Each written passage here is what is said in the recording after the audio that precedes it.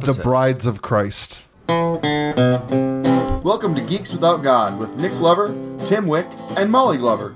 We're geeks without God. We're geeks without God. We don't recognize moral authority. We don't accept divine superiority. We're geeks without God. This week on Geeks Without God, our guest is returning friend of the podcast, Dave Rand McKay. We're going to talk all about the rise of the nuns. That's N-O-N-E-S. We're geeks without God. We're geeks without God. We're geeks without God. Hey, welcome to Geeks Without God. I'm your host, Nick. I'm joined as always by my co-hosts, Molly. That's me. And Tim. Hello, I am Tim. Just Tim. Just Tim. Just Tim There today. are those who That's right. call him Tim. We almost 600 episodes before somebody said that on this podcast. And our God damn it. guest is returning friend of the podcast, Dave Rand McKay. Hello, everyone. Yay. Hey, Dave. Hi, Dave. We're Professor Dave. Professor Dave. Sure. That's what we're calling you from now on the podcast. Ouch. Yes. How dare we refer to you with a the title you've earned. Feels like you're expecting too much of me, but I expect too much of most professors. So, Dave, you are a professor, and you wanted to talk about the increasing number of, let's say, like religion non-applicable or nun people. Students, young people. Students. young people. Well, and there's a generational thing that's been going on for a while, and it's one of those things where you never know if something is a trend that's going to keep going or if it'll reverse at some point, because, sometimes society can become more conservative, it can become more liberal, it can kind of go back and forth. But this has been going on long enough that it's a definite trend. So, for example, at my school, University of St. Thomas, which is a religious school, but I would say the incoming class, my class that's mostly freshmen, it's like 80% not believers. Wow. And do they say that, or do you just know that? Well, we talk about it in Okay. class. In my human geography class, it's kind of funny, actually. There's always a chapter on religion and world religions. But that section of the textbook has actually gotten smaller every year. And now it's actually languages, also religion and stuff, basically. Do you is your human geography class, or are any of your classes like one of the ones that incoming freshmen have to take? Yeah. Yeah. So you're seeing people. They don't necessarily want to be there. They're there. Yes. That's great. Yes. Most of my classes are actually like that. Most of them are the ones that all students have to take. That's good because it means you're getting a real sample of the student body and not the self-selectors. Yeah. So St. Thomas is a Catholic university, right? It is, but it's been going through a lot of changes. But it's also like kind of renowned as being a business school. So I mean, how religious could it be if they're churning out businessmen? Those things used to be very synced up in America. Like, think of the 50s and whatnots. And yeah, I graduated from its sister school, the College of St. Catherine, now the University of St. Catherine. And when I went in the late 90s, both schools were already moving really far away from religion, even though that was not a trend at the time. Even though you had nuns on campus. Yes, I was taught by several nuns. N-U-N-S, not N-O-N-E-S. Yes. Actually, they were probably both. Ha ha. Yeah. Do you guys, are there still nuns and priests teaching at the university? There is, as far as the changes happening, we got our first university president who was not a member of the clergy in 2013, and it was also a woman, which is the first time that had happened. And she recently retired, basically, and we have a new person who's they're saying the second lay person, meaning not really religious person. And it's interesting because he's also he's been dean of the law school for over a decade, and he's the one who taught us all critical race theory, so we're pretty enthused about him moving up and being kind of the boss of everything now. That's awesome. I think it should be noted, however, that the University of St. Thomas does have a seminary. Oh, yeah. That's still, as far as I grew up literally a block and a half away Yeah. from St. Thomas University. Oh, sure. So I spent actually a lot of time. There's a fine sledding hill on one part of the campus. And there are still women who train to be nuns who go to St. Kate's. Sure. Absolutely. There are, Yep. but the problem that they're all finding, Europe went through this phase first where there are people who are just not signing up, and they're having a lot of trouble getting people to join the clergy. It's just not seen as something that people want to do, something that people want to spend their time with. And so not only are people becoming less and less religious, and so, we talk about it specifically in, excuse me, my St. Thomas classes I have a human geography class, which is basically how do humans make meaning in their lives. And then I have a world geography class, which is much more tied to globalization and business and development and economics. But we have a big section on religion in that one as well. And both of my texts talk about like just the fact that the trends we're seeing in the U.S. is something that happened in Europe already. We're kind of like a generation behind where they are. And also that this is kind of erupted into a worldwide trend with the younger generation specifically. The older generation everywhere is still pretty conservative, but that's part of kind of what you see worldwide with the kind of a desperation of the kind of authoritarian branches of local governments who are kind of like they can see this change coming because it's their own children, and they're trying to desperately grasp to power or do things like, DeSantis in Florida of changing the books, and that's what we're going to do because they've all been indoctrinated. And it's like, well, we tell students facts, so that's an indoctrination. Yeah. Indoctrinated by facts. When people talk stop about that. Stop it. Stop it with the facts. when people talk about like Christofascism and things like that, kind of making such a resurgence right now as a reaction to increased diversity of thought, whether that's religious diversity or whatever. It kind of always makes me think of like how wasps get angrier at the end of summer and as fall rolls in, because it's like the cold is on the horizon and they're all, panicking and cold and angry and getting hot by cramming into their hives to keep away from the cold. And so they're more likely to sting everyone around them at the end of summer because it's ending and doom is approaching. It always makes me think of that. That's absolutely true. I think that is what's going on in lots of places, but there's kind of what looks to me to be a bit of an inevitable kind of march of time. As just in your speculation, I know in your studies, do you think that the fact that the physical front of World War II was fought in Europe had something to do with that faster rise of a religiosity, whereas here we haven't had a war fought on our soil since the Civil War? Yeah, you had in Europe in general, a lot of people died, but also a lot of people who were in power and were conservative died. And so that's why, if you go to Europe today, Germany's probably one of the more liberal of the countries, right? Because you had that generation killed off and a new generation that was educated about what history happened there, right? Like they're very aware of their history. Well, and then when you see everything around you being bombed into oblivion, it can be a little easier, I imagine, to wonder why God isn't doing anything about it if he's real. Well, and there's that's absolutely true, right? It's like the famous, what was the famous quote of someone who if survived? there is a God, he will have to beg for my forgiveness. Exactly. Yeah. I love it. Auschwitz survivor, right? Yep. I mean, I'm going to push back a little on that, though. I mean, a lot of the Eastern European countries now have moved considerably more conservative. England has. France has. Conservative or religious? Well, conservative. I'm not sure about religious. I think Religious as well. Okay. Yeah.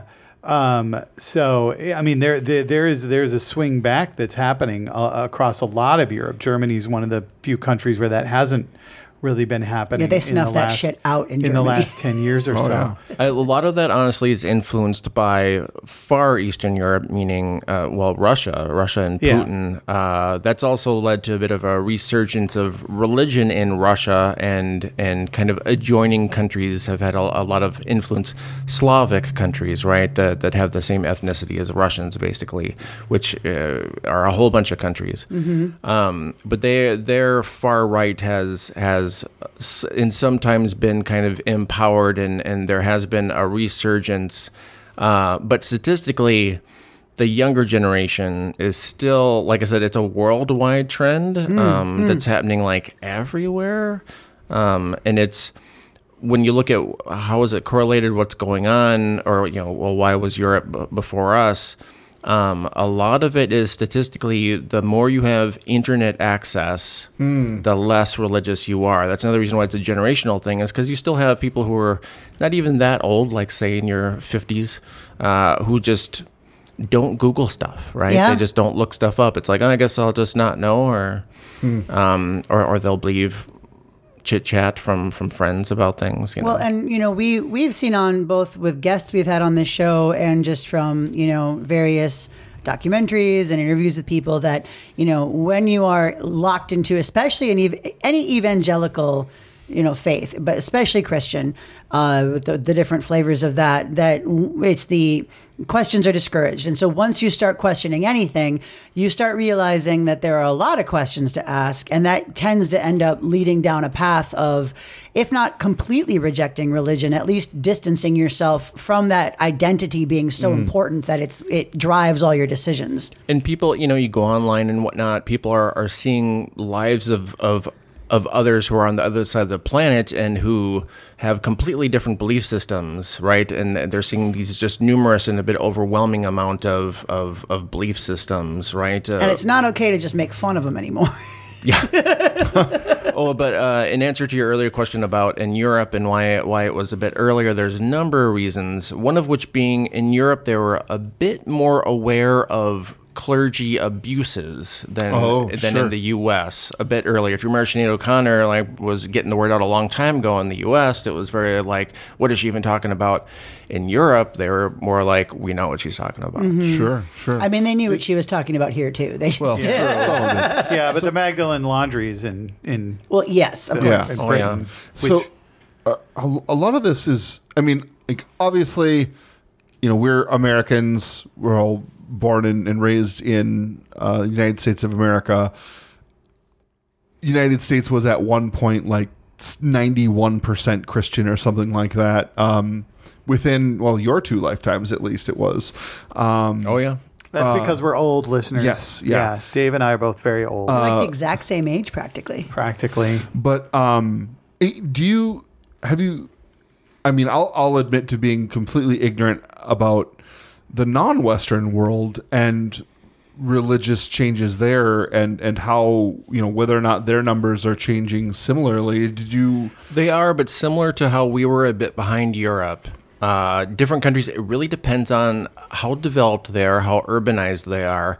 But also there's still a digital divide worldwide where there's plenty of people who just do not have access, or if they do have access to the internet, it might not be in a language that they know. And so that's what we call a digital divide. And so there's, especially countries that are still mostly rural, which is plenty of places. But in the urban centers, what we're having happen in the entire world, which is something that happened in the U.S. a while back, which is industrialization of agriculture is decreasing wages in rural areas. And so you have populations, especially younger populations, who move to the cities for work, but also because they just don't want the rural lifestyle, really, right? They want to be someplace where things are happening. And so the geography of the growing amount of people who are less religious, or let me just even say, if they are religious, they're much less dogmatic. They'll speak to kind of a vague spirituality and not wanting to dismiss people who have beliefs. But like when I talk to my students about it, it's like, well, are you as religious as your parents? And they'll be like, oh, I guess sorta. It's like, well, what's your church attendance? And they're like, well, I just really don't have time to do stuff with religion. I believe in God, but I don't go to church. Yeah, and it's like we just don't have time for that kind of stuff. How often do you pray? Like that doesn't even require going to church. Like, I mean, I'm assuming these people aren't even praying. Well, and they're not dogmatic, as in they don't like kind of know the rules that much because they're just not that interested. Do you think that young people, because we know that as people age, they often, even if they were not religious in their 20s, they may become more religious in their 40s and their 50s, having children and deciding, but we should raise our children with the knowledge of the church like we were, or, getting, earning a lot of money and all of a sudden feeling like, oh no, like my life is so, full, but I still don't feel complete. I must be missing religion. I should go. Do you think that trend is going to continue or? Statistically, the amount, although there is a slight increase of overall how religious people are as they age, it's very slight, and mostly generations keep the beliefs that they have. Basically, when you're like 25-ish, people kind of keep those beliefs for most of their life, and there could be some wiggle room of some people who lose religion, some people who gain a bit. But in general, those generational trends tend to, we've found, be pretty sticky. So my eldest, who is 24, I've got one more year to lock that shit in. There you go. Yeah. It's interesting that you thought children and money, because the first thing that came to my mind for people getting more religious as they get older were the studies they've done to show how people kind of tend to get a little bit more conservative as they get older sometimes, which is a literal change in the brain that happens to some people, or the looming specter of death. Yeah, or getting cancer, or seeing your friends die, or mortality, right? Yep, absolutely. Facing mortality. Honestly, I think it's a bit similar to when we were talking about the earlier conversation with Ben and kind of believing that there's a destiny and whatnot. I think it's a bit of a soothing mechanism that you're trying to make yourself believe that your individual choices won't have that big of an effect, and that there's predestined paths, right? And I think that when people embrace religion, like if you read self-help books and whatnot, or things about getting over anxiety, it will often be along the lines of just know that there's a plan. And therefore, you just don't have to overthink everything. And it's, in our day and age, well, if you're not religious, you can't overthink everything because you realize that there isn't a big plan, that things can go however way at any point, I like to sum that up with the words of our departed friend Bill Young: "Eat the fucking cake." Because life is short, and people talk about drink the celebration wine. If you bought a bottle of wine and it's for a special occasion, that could never come. And so enjoy the things. I am a hedonist, genuinely. And so for me, a big part of being alive is enjoying it. And so you also know we only have this life. Exactly. We're not saving it for the real life that we're going to get. Exactly. Yeah. We talked about that in the last episode too, about how with atheists, there tends to be kind of two camps. There isn't anything that happens after we die, so nothing we do matters, or there isn't anything after we die, therefore this is all that matters. So, however you decide, I think really determines on whether or not you're a person who likes to enjoy stuff or not. Have the three of you, because you've been doing this podcast for a long time and you've all been atheists for a long time, do you feel like you've noticed societal little changes through time of how much atheism is accepted or not? What do you think about all that? Absolutely. I mean, when we started the podcast, I never would have imagined us having an atheist politician, elected, that we'd be familiar with, let alone that would be, a guest on the podcast, for example.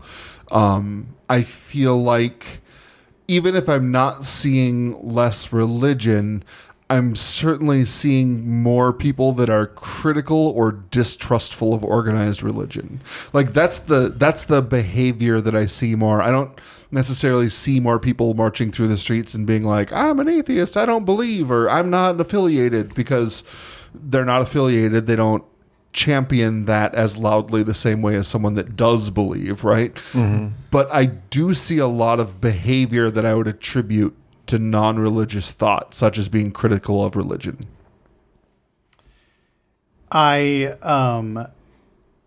Because I've made a conscious decision to be open and clear about my beliefs, I'll bring up in casual conversation that I don't believe in God as it relates to what I'm talking about.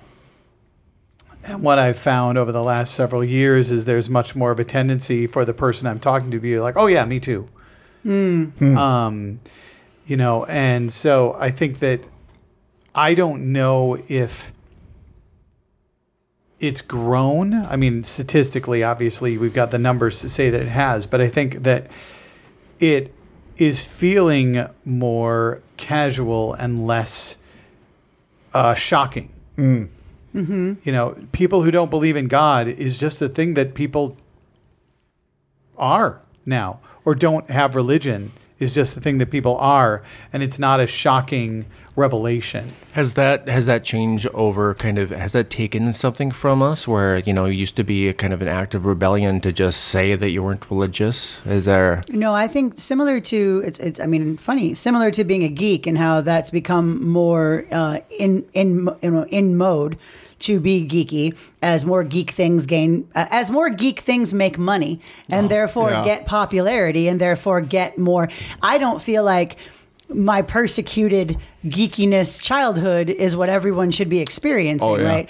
And I would even argue that there's some cachet among, and I'm going to use this word pejoratively, liberals, to be an atheist. And I know this because I've seen a lot of people I don't like on Twitter who have it very, very prominently in their bios, along with things like, hashtag blue no matter who, hashtag Democrat and proud, hashtag, and so it like, there's this, there is, I think, some social cachet to it, declaring yourself an atheist, especially among the boomer generation. I'm seeing my mom and people that age who are, so proud of their oh my God, like it's similar to the way feminism was for them when they were younger. It's like it's the new it's the new taboo to shake off. Second wave atheism, kind of, to some degree. Where and so it's and I know for a long time my mom described herself as deist but not religious, and then was like, no, I'm an atheist, and now it's like.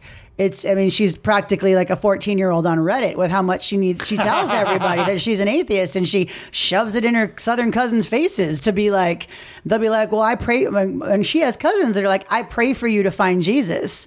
I know that you say you're an atheist, but I just want you to know I pray for you every night. And so to her, it still is an act of rebellion, even though, for people our age and younger, it really isn't, because it's just like it's similar to being gay or any flavor of queer.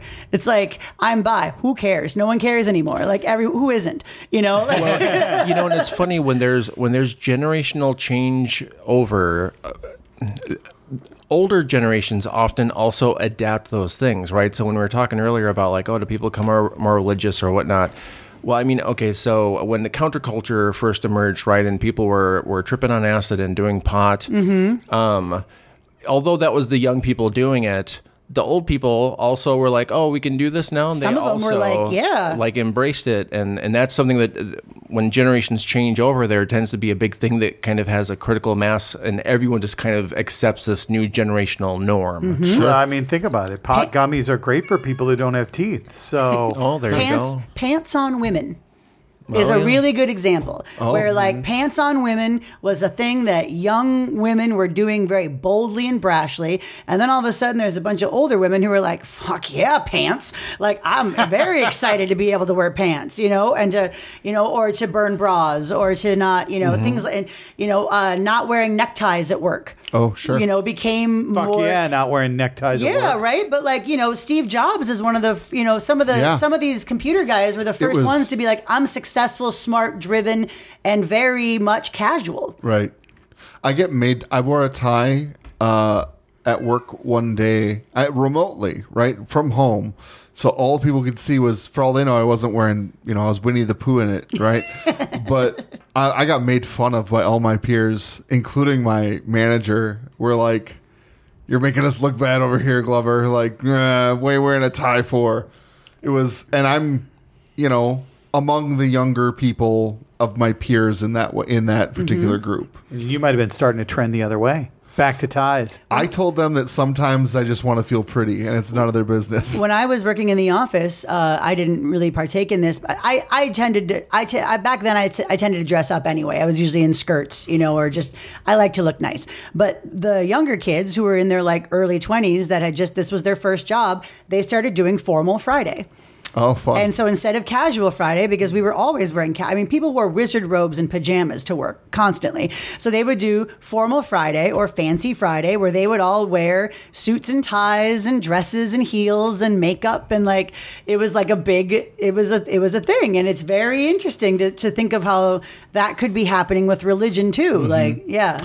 Something I learned on that day I wore a tie was, if you ever want to get people talking about you at work, show up to work wearing a tie or nice clothes, and then make sure that you have a long lunch penciled in on your calendar for that day where you have to leave and you can't be available. Everyone will think you're taking an interview for a job. And everyone will be like, "Oh shit, is he going? Oh fuck." Did any of you picture a future where atheism would become more the norm? Where it would be within 10 years, it will probably be the majority. Optimistic hope, but I never was, I always felt like people get drug into the future kicking, even if it's kicking and screaming, right? True. Like progress is to some degree kind of inevitable. Time's linear. Even with backsliding, even with, the Dark Ages, all that jazz, things push forward. And I've always kind of thought / hoped that would be the case, but never at the speed that we're seeing it.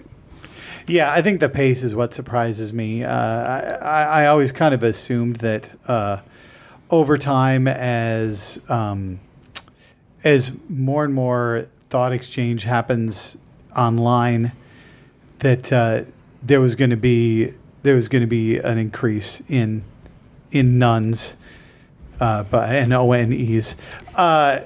But yeah, it's happening much faster than I thought. Well, I wonder if it's going to stay a silent majority, because at this point, we know that when we started the podcast, it was something like the Pew Research we were looking at from 2012 said something at the time 38% of people either said don't believe, don't know, don't care. It's not important to me. It's not important to me. And so, but that's, we've talked on this show before about how there's no lobby for that. The problem is that the people who are screaming the loudest, paying the money, are the ones that are religious and evangelical more even than religious, and really trying to force their dying way of life on everyone. So I wonder if we'll start to see a more vocal group of atheists, and as younger people start to inevitably take roles in Congress, in governorships and things, because the ones who are there are going to die. They're in their fucking 80s, man. It's it is the natural order of things,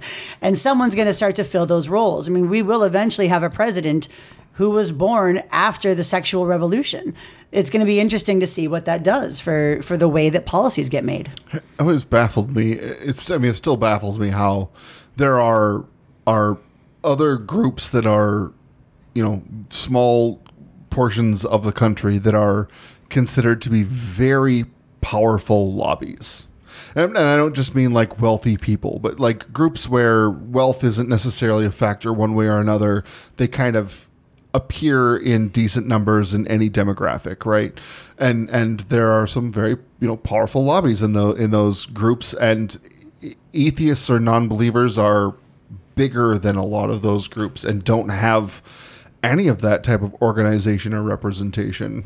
Pretty much every major religion has a more powerful lobby than those of us who do not have religion. We just have the Satanists doing what they can. Yeah, right. And God love them.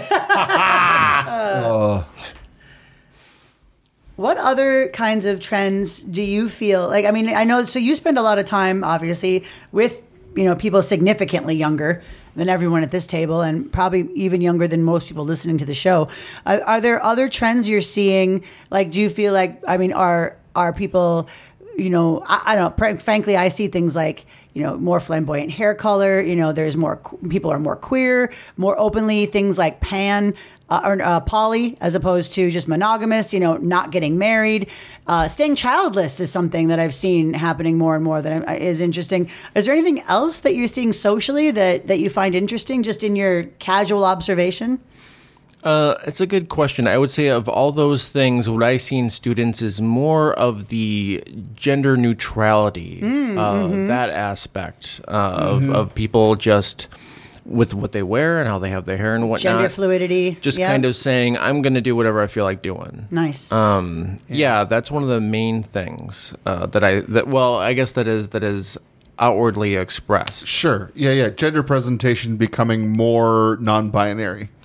Yeah, and it's interesting because it's not that there's an awareness of using pronouns per se and things like that, but there is just a general more of an acceptance of people are just going to look however they're going to look. Mm-hmm. Right. And why would you comment on how someone looks? That doesn't make any sense, right? Yeah. I would say the other trends that are, it's also generational is the voting. The younger generation really is into voting, as weird as that sounds. They want to participate. They feel like the government is there to do good things for all of us and that we should have it doing good things for us. And they all want to be really actively engaged, but it's not... maybe it doesn't make the headlines because it's, if someone is voting for Biden, they're not going to be jumping around with a hat and a big flag and they're just going to be like, yeah, I'm voting for Biden. Yeah, goddamn thing. Yeah. Do you feel like TikTok is advancing, and I'm using that specifically, TikTok, is advancing the prevalence of people being a-religious, or because they're exposed to... I mean, I don't have TikTok. From what I understand, like, you just get presented with stuff. Whether or not it's what you're into, it just gets put into your For You page. And so you may just see atheist videos, even though it is not something you would have ever sought out. A catalyst for the exchange of thought. Yeah. I would say what happens in the media that the younger generation is consuming is that it will be like... Let's say that there's two shows that you watch and they both have a transgender person on them, right? Mm-hmm. And one of the shows, it'll be like, hey, I'm transgender. And it's like, okay, we got it. And the other show will just be kind of like, not mention it, just... living their life. Living their life. That is what they're consuming. They're consuming just people just living their life and just religion not being a part of what they're talking about. The conversations in class, when we talk about religion... is most students talking about a crazy uncle who believes the earth is 6,000 years old and everyone kind of shaking their head. I would say the other big trend that has changed a lot through time, we were talking about this a little earlier, is climate change, understanding of climate change. When I first began teaching, this was, some 20 years or so ago, I had plenty of students who were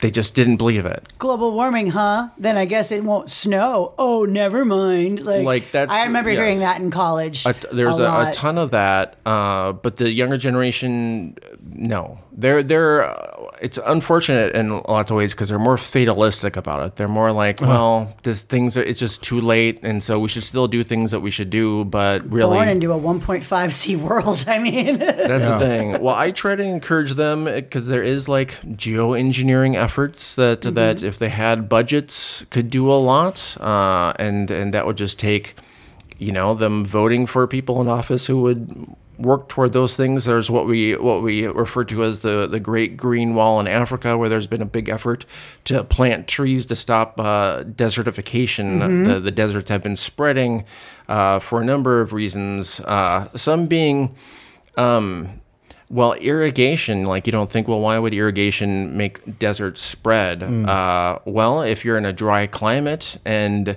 you're irrigating, there's still minute minerals in that, little salts, and so through time, you're their agricultural areas turn white from the salts. I assumed it was because the deserts missed the rain, or so I've been told from many songs. Yeah. Oof. Especially down in Africa where the Different song. Kilimanjaro rises above the Serengeti. Even though it doesn't actually do that. That effort to keep the forests and to plant trees and to stop desertification, that's been like surprisingly successful, but you just don't kind of hear about it. Sure. Because it's happening in Africa, I guess. Well, and hopeful news doesn't get the clicks as much as the doom and gloom stuff sometimes. Very true. Well, Africa is such a tiny continent. Hold on, wait. I'm hearing that it's the second largest continent on Earth. Sorry. Oh shit! There's like a lot of people there and stuff. Yeah, Oh. I guess it's actually a lot bigger than most people think. Tons of cities, highly developed. It's not just a place where we steal all the natural resources from. Huh? Interesting. I would say my students always have their eyes opened when if you Google an equal area projection map. This shows the actual sizes of continents next to each other, and you'll see that Africa is huge. And most of the maps that are used in textbooks and whatnot, everything north and south of the equator gets stretched out, and so during the time that these maps were mostly spread out around the world was when the U.S. and Russia were in the Cold War, and it was interest to them to have these maps make northern places look huge. And if you look at those maps, Europe looks like the same size as Africa, but if you look at an equal area projection, it's like, oh, Europe could actually fit in a little tiny part of Africa. If you look at them, actually Greenland looks the same size as Africa. Yeah, it's bigger than South America, yes. Yeah. I remember somebody in college saying to me that they always got South America and Africa mixed up because they were shaped the same and almost the same size. Oh boy. And I was like, I don't even know how to respond to that sentence. Oh buddy. But I mean, that's the thing is like, we perception being your reality. And, one of the things that they fight, we're talking about how they fight against the indoctrination that colleges do, right? And how colleges are indoctrinating students because when students go to college, they suddenly are, more interested in having their own ideas instead of their parents' ideas, right? And so a big part of that, though, is that their perception has been their reality for so long. They're actually being exposed to literally any other perception. And suddenly realizing that their worldview is just like getting way wider. And if your parents didn't go to college, or if they did and they went to college 40 years ago, we're learning different stuff because guess what? We get more facts every day. A lot of people do not read after college. And so that's their set knowledge. Yep. And so that's our chance to really get these kids to know some facts about the world. I am constantly begging the adults, especially the people over 60 in my life, to read. Yeah. I'm like, please read. They're like, I do. I read the news online. I'm like, that's not reading. That's getting interrupted by ads, and that's journalism. It's different. I'm like, just read any book for fun. Just it's important for your brain. Listen to an audiobook. It's still good. But so many people that I know they consume. They consume like reality shows because it is more interesting to them to watch someone else's life. It's. I remember the statistic that used to get thrown around a lot when I was like a teenager. I think that was like, oh, your average daily newspaper today contains more words than someone would read in there. The average person would read in their entire life, like 100 years ago. And now it's like, what the fuck's a newspaper? So as we move kind of forward in time, and we assume these trends are going to continue. How is America different if the majority is non-believers? I kind of think it entirely relies upon people trying to be an active force of good or change. More churches will become spirit Halloweens. True. I mean, that's good. But I mean, that's a good thing. We're going to start seeing those buildings repurposed as, I mean, if what is happening is that more people are going to be turning away from religion, then those institutions, their populations will dwindle, their congregations will shrink. They won't. A big change would be if anybody, whoever gets in power, could have the balls to tax churches. Oh, boy. If that happens, it's going to be a huge change very fast because a lot of those places would have to close down. Or even just property tax or something. I'm like just saying, just something. property taxes would close a lot of churches. Oh, yeah, for sure. Honestly, the biggest change that needs to happen before anything else really makes a difference, in my opinion, is somebody in the House of Representatives or in the Senate is actually an out atheist. We had that. Her name was Kristen Sinema. Yeah. But that was Gross. I know. I'm just saying, we did have that, that and was it one sucked. person. And she was bi. Yeah. But she was also like, when they were like, oh, so you're an atheist. She was like, well, kind of. She never really, I mean, She ran as an atheist. Yeah. But we need, more than one. More than one, it for needs sure. to be, 10% of Congress should be atheist. It's because way more than 10% of the populace. But on the other hand, 80% of Congress is lawyers and 80% of the populace isn't lawyers. I'd argue that 10% of Congress probably right now doesn't believe in God. Oh, of course. But they're not going to admit But you it. have to be Yeah, out. You have exactly. to, Exactly. We've talked about it on the podcast before. I think it's unquestionably true that at least one president in the history of our country has been an atheist. But not a single one of them ever would have said it. But it was Taft. Yeah, Taft was clearly. LBJ. But Yeah, they're- he can As far as drop the bombs. generational changeover and politics, it's usually local politics that'll have a bit quicker of a changeover and is more receptive. That's why, like if you saw the St. Paul City Council, right? Yep. It's like completely different. Completely Yeah. different. All young women. of Yeah. color. Yes. Yeah. Like, and It's that is great. the future. Like, that is what Congress will be. It's just like TikTok. We're just gotta wait. Mm-hmm. But even the St. Paul City Council, I don't think any of them are atheists. So that's the thing. Is it like you need We're to not start out. That's Yeah. the thing. I think Yeah. for the younger generation, they're just like, why talk about it? There's Sure. like, I don't know, am I religious? It's like, I don't know, maybe kind of, but How much does it, apatheist? How much does it matter to my life? It doesn't it matter. doesn't have anything to do with So their it's life. not worth talking about or advocating for. And I think that's more what we're going to see. We're not going to really see people who are activists, atheists. People are just going to say, well, religion shouldn't be a part of this or part of that. Like even in the text that the students read, the term is usually secular. We don't talk about atheism or people who aren't religious. We talk about, growing secularism. Secular is more inclusive. Yeah. True. Well, and the other thing is, I think for most people, it's not necessarily, being an atheist is just what I happen to have come to the conclusion is reality, right? But what really concerns me is religion controlling mine and other people's lives with their morality, right? So that I think is what I want to see happen is more people talk about religion should not be what is driving our policy. Yeah, Right. I agree with Dave. I think what's going to happen is going to be an atrophy rather than a resurgence. We're not going to see a surge of out and proud and loud atheists. We're going to see an atrophy of loud and forceful Christians specifically. It's as that attrition. starts to yes, the attrition of that, the decrease of that will, fundamentally just mean that it becomes less important Fundamentally. to the people. Fundamentally. Eventually, enough people are going to realize that maybe putting people that believe in apocalyptic religions shouldn't be in charge of planning our future. Yeah. That's right. Well, Dave, this has been great. It is time for 5 questions. 5 questions. I think you have answered our most recent set of questions. Yes, you sent in your answers. Oh, we've But read we them didn't on ask. air. We didn't ask him to ask questions because I didn't do that. So we could ask old questions, or we could each come up with a new question right now. Let's all come up with a question. I love it. Let's come up with This is an improv We're con. going to improv. We Four make of shit us. up. If we can't come up with 4 questions right here, Well, each we of us only have come to up come with up a with question. one each. I know. That's what I'm Yeah. saying. One each questions. Yeah. I think that's a great idea. All right, my question. Okay, here's my question. My question is this: what's a movie or TV show that you saw when you were younger that you feel still like colors your personality today? Something that had an effect on you that you still consider yourself. Doesn't have to be good. Doesn't you just part of who you are is from that movie or TV show. Formative. A formative. Thank you. That's the word I'm looking Formative. for. That's a good word. A formative I like that movie word. or television show that you saw.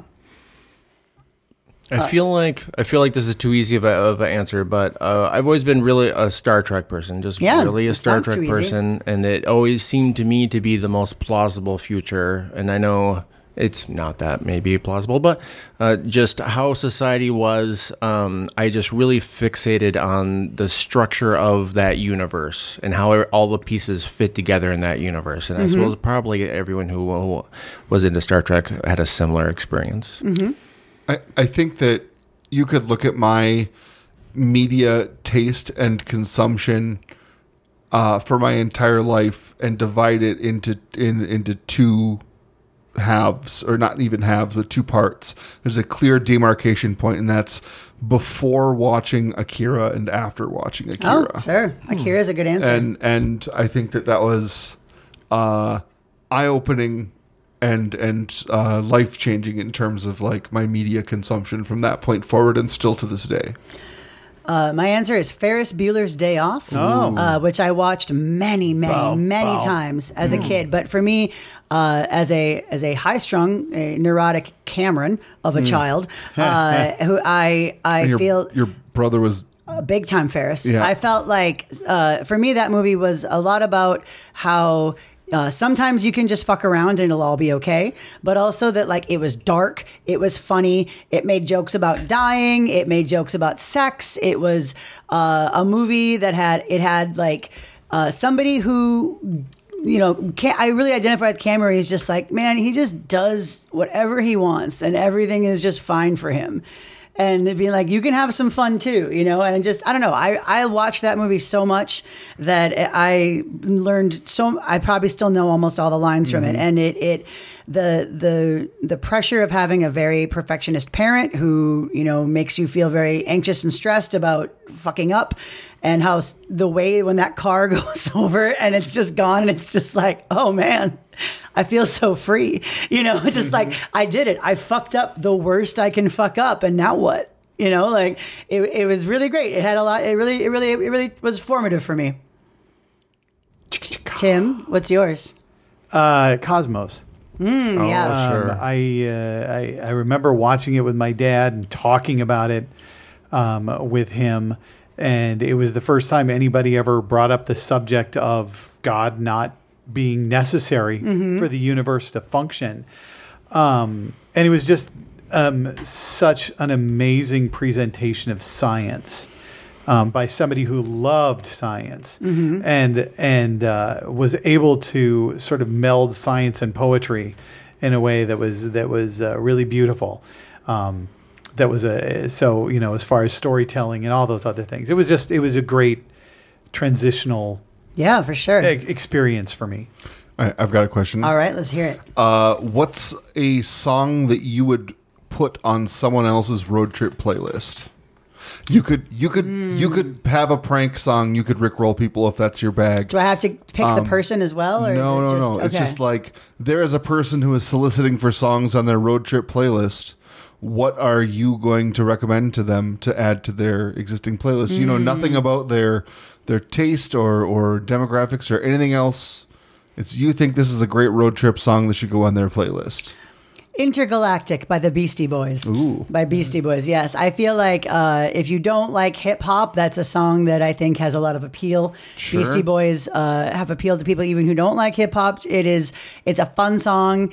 It's newish enough, but it's also retro in the sense that it's at this point, I think, over 20 years old. Yeah. So I think it's like 25 years old. Oh my God. But I can think of a lot of songs that I would choose, but I feel like a lot of the music I like would not be well received. So and it doesn't have any swears. So people can't get, too upset about that. I think Cake by the Ocean by DNC is a great jam of a song. Cake by the Ocean. Talk to me, baby. Oh, yeah. Go fucking. It has lots of swears. I don't know. That's I fine. have to. Yeah. Yeah, Anyway, that's a good song. It's a nice. It's kind of a bubblegummy pop song, but it's a good jam. Yeah. I can totally drive to it. Yeah. I got a lot of other ideas, but that's the one that popped in my head. Yeah. I mean, obviously, it's Less ideas, but I think maybe I would put in. I think it's called "Lay Lady Lay" by I would do it by Ministry. Oh yeah. That's a good cover. Because I feel like people, no one really listens to Ministry, but I do, and that's a song that I think people would hear and they'd be like, "Oh, this is actually a good song. I don't know who this is." And then you show them some cover art from a Ministry album, and they'd be like, "What?" "Lay Lady Lay" is a great song, but by Ministry is a better version for sure. Mine is "The Distance" by Cake. Ooh, that's a good one. Yeah, that's a good road trip. It's a car song but not necessarily a song about like road trip type car stuff. I feel like it's an easy to sing along to song for anyone. It's got a good driving beat. That's a good answer. Was Lay Lady Lady, was that a Dylan song? Am I? Yes. Yeah, because Lay Dylan Lady wrote a Lady. lot of songs that make really good covers. Oh, yeah. I love Bob Dylan. I like his voice. I like the way he sings. I know a lot of people don't, but I like him. And Show David me where he Duchovny's a good sings. actor. All right, questions. Tim, Dave, you got a question? Anything? Sure, I got a No really question too easy stupid? question. This question is, if your hair could be any color, what color would you make your hair? White. White silver. Yeah, I cannot Yeah. wait. I cannot wait to be old. I have been waiting since I was so small. I just want literally like old person, white silver hair. That is what I want. Beat ya. What color? I'm- I'm getting there. I'm trying. A very vibrant and unachievable for more than a day or two purple. Yeah, see, I was going to say purple too. I did. The one time I colored my hair was purple, and I liked it. But the problem is it faded. Yeah. I want a nice dark. You want cartoon purple. Yeah, Right. I want cartoon purple. I'd be all It's- down for that. Because blue hair dye doesn't stick around for shit. Yeah. So here's a question: what shade of purple are you going? Are you going like royal purple, like with lots of blue in it? Are you going more of a bright, like purplish fuchsia kind of color? I'd go or more royal. I want a darker, deeper dark, deep purple. purple? Yeah. Like- Aubergine. like the kind Yeah. that they reserve for kings. That's Like, right. Yeah, That's yeah. right. Your Majesty. That's Nick, what do they'll you- say that to my hair. What color purple are you That- thinking? That's that- the same. You guys want the same purple, yeah? Show me. Purple too. Yeah. Yeah, That's it. All right, a royal purple. You should just do it. Yeah.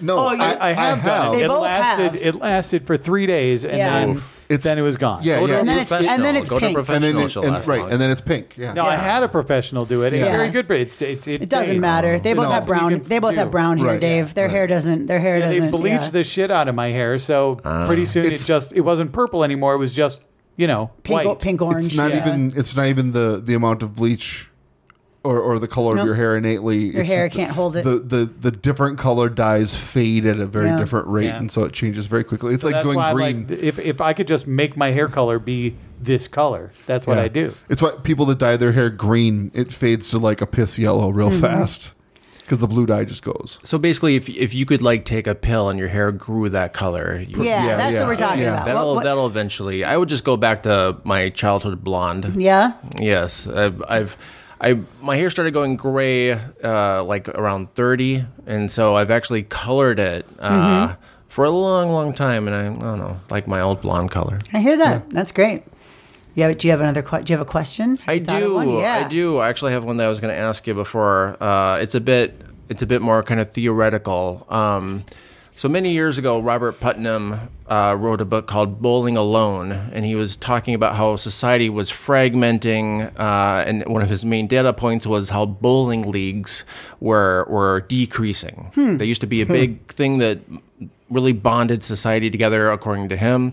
And he felt that things like that were going away. Another example was unions. We used to be a lot of unions and people really got together, and they've faded through time. And unions have actually come back a little bit. But my question would be, what will be the thing when religion and churches fade away because they will fade away to be like hardly anything like in our lifetimes? What are you asking? What will be what's the thing? replacing What's going to that? replace it? Oh, what's going to replace it? So my first instinct is to say, well, I mean, I've seen a lot of kickball leagues out there, and I feel like they kind of fill the same niche that bowling does with an easier entry point. But I feel like these are already being replaced by niche online communities. And that's that anyone can find their people, geography be damned. There's a subreddit for it. And geek out about it online, right? And hopefully the subreddit that pertains to your niche interests is well moderated. And if not, well, gosh, start your own, I hope.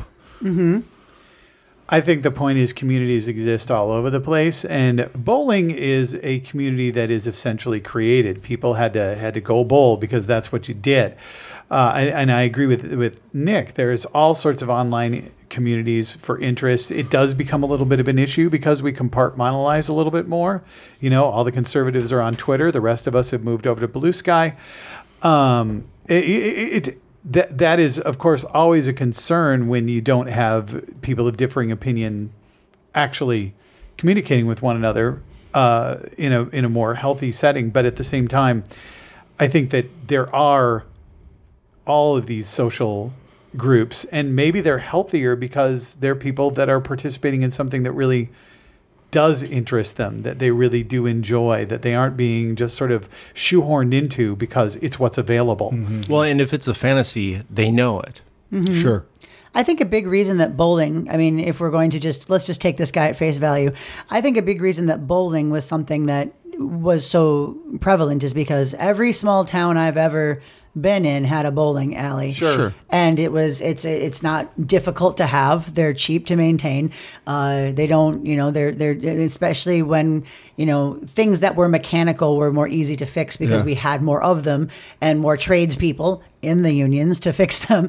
But I think that what's going to replace that is going to still be, humans love to play. We love to play and we like to game and we like to compete. So I could see there being something very similar in the VR space as that becomes cheaper, as more people start to have that in their homes.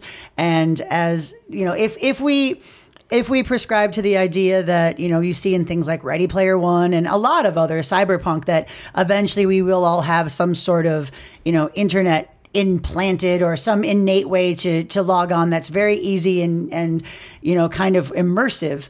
I think that's probably what we'll start seeing is the resurgence of a lot of these older pastimes just in a virtual space. Interesting. A lot of students, and I think this is an effect of the pandemic, a lot of students are opting out of like online interactions. They're really pushing to do in-person things to the point that they hardly use social media anymore, although some TikTok. But I wonder how much of that is the young people you're seeing right now had a year where they couldn't be with anybody. Yeah. It's exactly that. It is exactly that. They're going for the opposite. They don't Make want it to up on do a time. Zoom. Yeah. They don't want to go online and read something. They just want to be out in the world. Touch grass. Yeah. Like really, that is their priority right now, and that could just be a temporary reaction. I have a fifth question if do you it. want it. Oh, wow. Yeah. All right. So just with what you know of countries, whether you've gone to them or what you know of them, you can't be born in America. You're born somewhere else. Where do you wish you were born? And just assume that it's fine. Your life is fine. I'm You have trying to narrow it You're down. not. Yeah. Just out of curiosity, if you, I'm going to go England. I've always wished that I was English and lived there. The Netherlands, I guess. The Netherlands. That's a good one. That's a good one. That is a Again, just based on what you know, not any kind of like, don't worry about it. You're not being born into abject poverty or some sort of indentured servitude. Boy, I love much about Scandinavia. They have such a great social safety net, and they're so progressive. But I also would want someplace warm. So Yeah, my follow-up was Brazil. yeah, like Portugal is quite warm and is also has lots of similar kind of cultural aspects. Hear a lot of good things. Yeah. Yeah. and it's hard for me because part of me wants to go, let's not just pick a European white country, but Yeah. honestly, Germany. Mm-hmm. I love the architecture of Germany. Yeah. I love the overall, now current political atmosphere of Germany, and their language is great. Yeah, I think for a long time my top three were England, Mexico, or Australia. But the more I've learned about like just the geography of Brazil and just like the idea of having jungles and all the mountains and everything to visit sounds very cool. And all those reasons not to choose Australia. I mean, I can't be born in Australia. I'm so terrified of spiders. Assuming I'm the same, like I couldn't live there. When I was in Portugal, it was kind of interesting. Well, I think it might have been because it was shortly after the George Floyd murder. But the people in Portugal, they were very like, well, we're not white.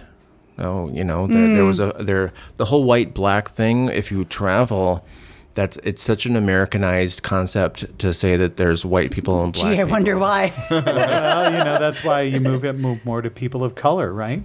Yep. Well, and if you There's travel, a whole lot of people that aren't white. It's why I don't like when people say African American just to refer to a black person, because you're just making a lot of assumptions there. Yeah. Oh, yeah. Sure. Fantastic. Dave, thank you so much for this topic and for talking with us and bringing all your knowledge and experience. We really appreciate it.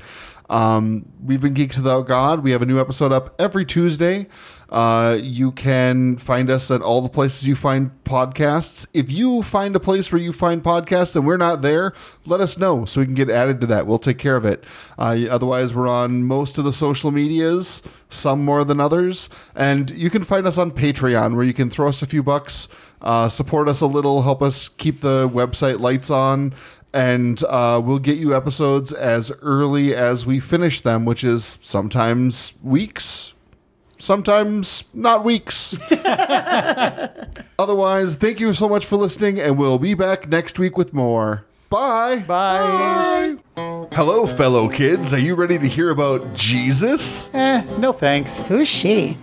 We're geeks without God. We're geeks without God. We don't recognize moral authority. We don't accept divine superiority. We're geeks without God.